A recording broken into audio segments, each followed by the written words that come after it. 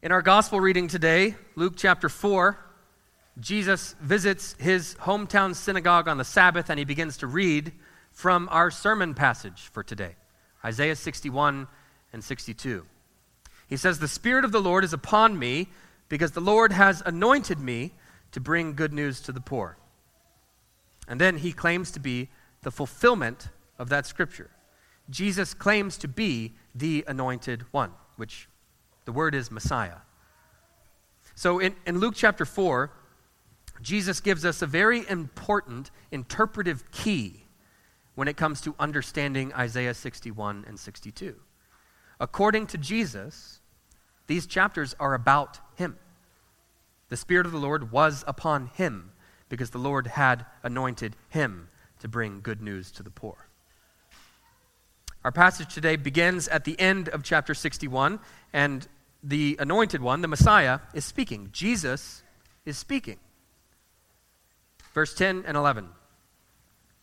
"I will greatly rejoice in the Lord.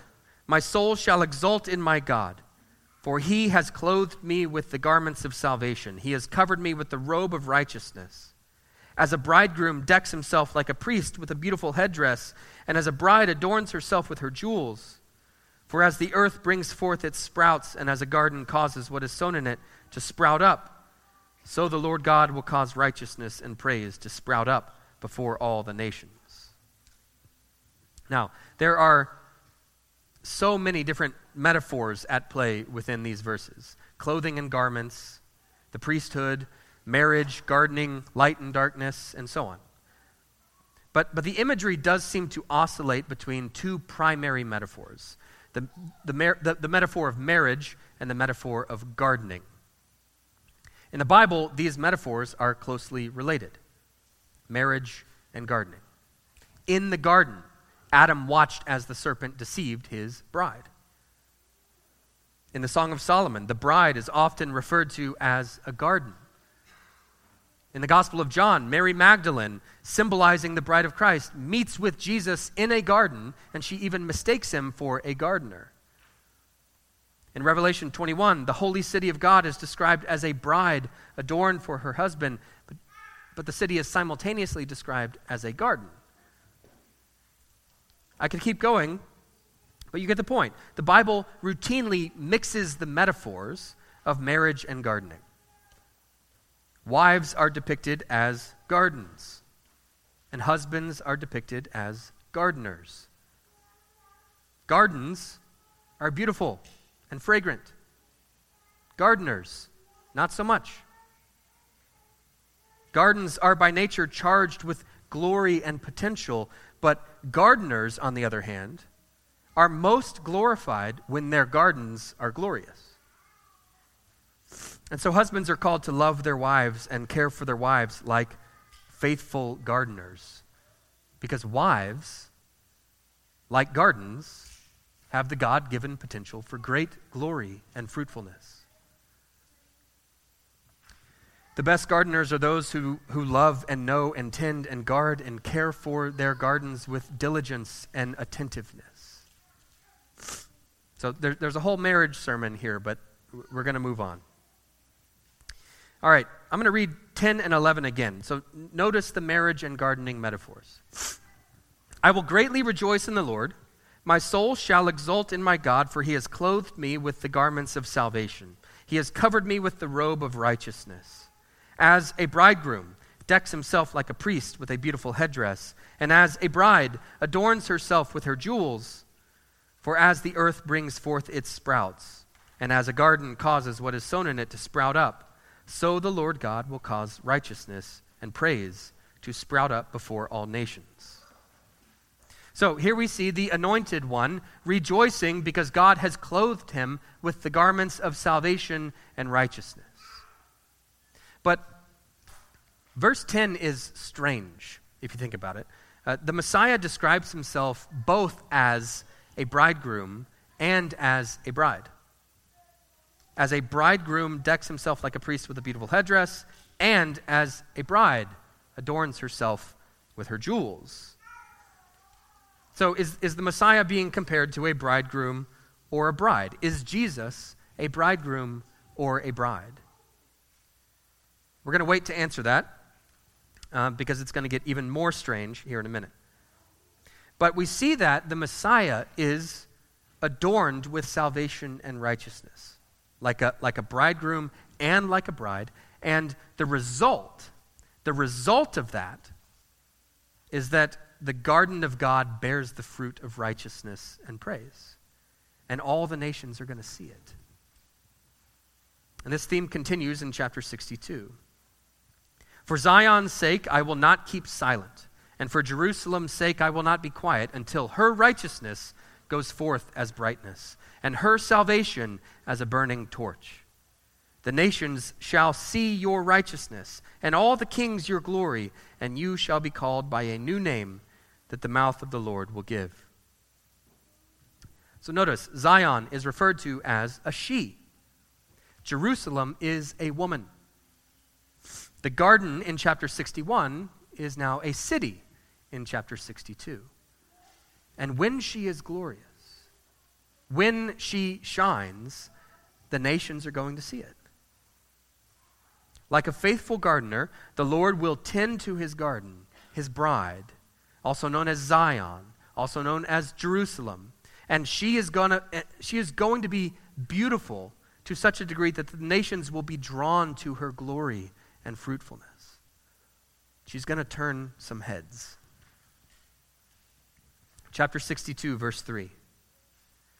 You shall be a crown of beauty in the hand of the Lord, and a royal diadem in the hand of your God.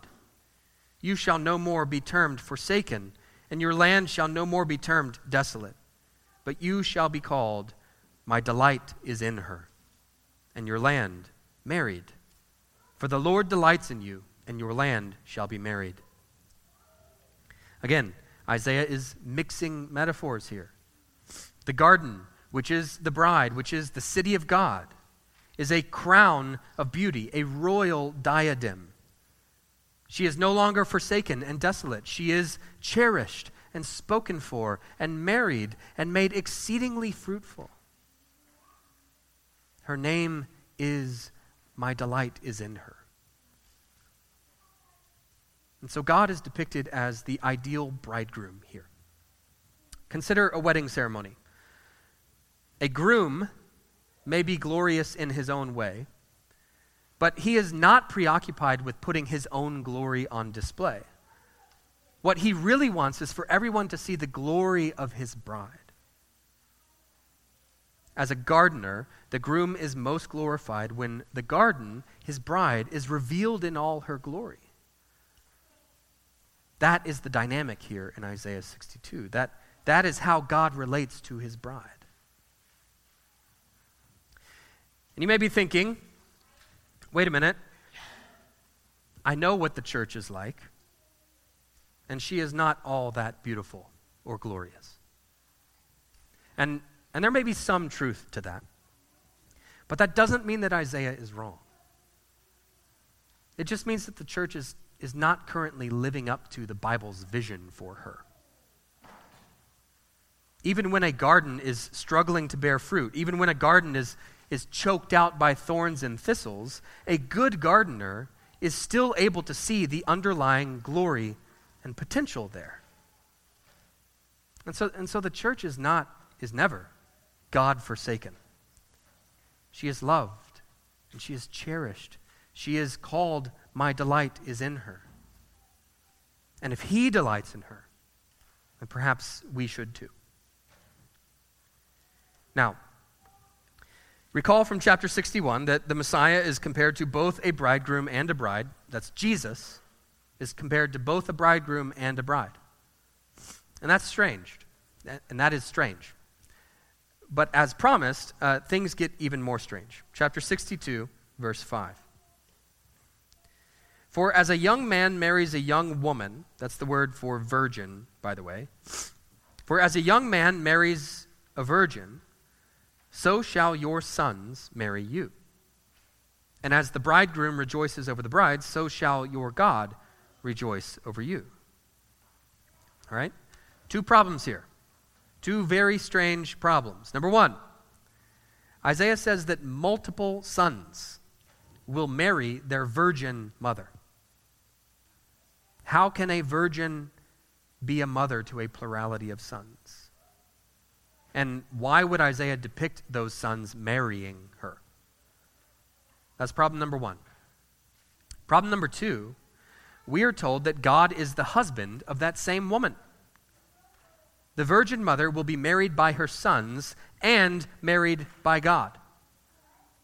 Again, very strange. Not just for us. Isaiah's original audience would have found this very strange too. Let's remember Luke chapter 4. Jesus has already invited us to interpret these things as pertaining to him. So how does the gospel help us to make sense of these very strange problems? Let's begin with the Virgin Mother. The most obvious fulfillment of this theme is in the person of Mary. In the New Testament, not only is the Virgin Mary the mother of God, she also routinely serves as a symbol for the church, the bride of God. You see, Mary represents and symbolizes all the people of God throughout history. Throughout the Old Testament, the people of God were anything but a virgin. They were routinely unfaithful and adulterous. But by the time we come to the New Testament, God has restored the virginity of his people as symbolized by the Virgin Mary. And that is how the mother of God is simultaneously the bride of God. Jesus is the Son of God and the Son of Israel. He is the singular representative of all God's people. All of the sons are in the Son. And so he has come to be a bridegroom to those people. A bridegroom to the very people who gave birth to him. That's a bit strange and confusing, I know, but it's deserving of your reflection. Jesus has fulfilled Isaiah in the most incredible way. But what about problem number two? How can the Son of God be married to the same virgin as God himself? Well, that one's easy. Because the Son of God is God himself. Jesus is the Son who becomes a bridegroom to his mother because he is Yahweh. Yahweh has taken on flesh. Yahweh has come as a son of Zion in order to become the husband of Zion. So as you might expect, there's a lot of debate among scholars over who is speaking within these verses. Is it God? Is it the Messiah? Is it the people of God? And the answer is yes. God, the Messiah, and his people in covenantal union with one another. In the words of the Apostle Paul, this mystery is profound, and I am saying that it refers to Christ and the church. The Messiah and his people, the Son and his mother, the bridegroom and his bride have become one flesh. We are united to Christ as in a marriage. This mystery is profound, and I am saying that it refers to Christ and the church. So, as Christians, as those who have seen the fulfillment of all of these things in the Messiah, we have the privilege of perceiving how all of this strangeness and all of these mixed metaphors actually get ironed out in the person of Christ. We are also given a powerful reminder of God's love for us, God's love for the church. As the bride of Christ, we are loved and cherished. Our name is called, "My delight is in her." We are the delight of the Lord. We are a beautiful and beautifully adorned bride. We are a crown on the head of Christ. We are the garden of God, the glorious garden of God. But we can be even more specific.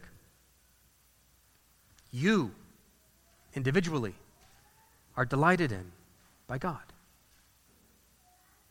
You're not perfect, but that doesn't stop him from delighting in you.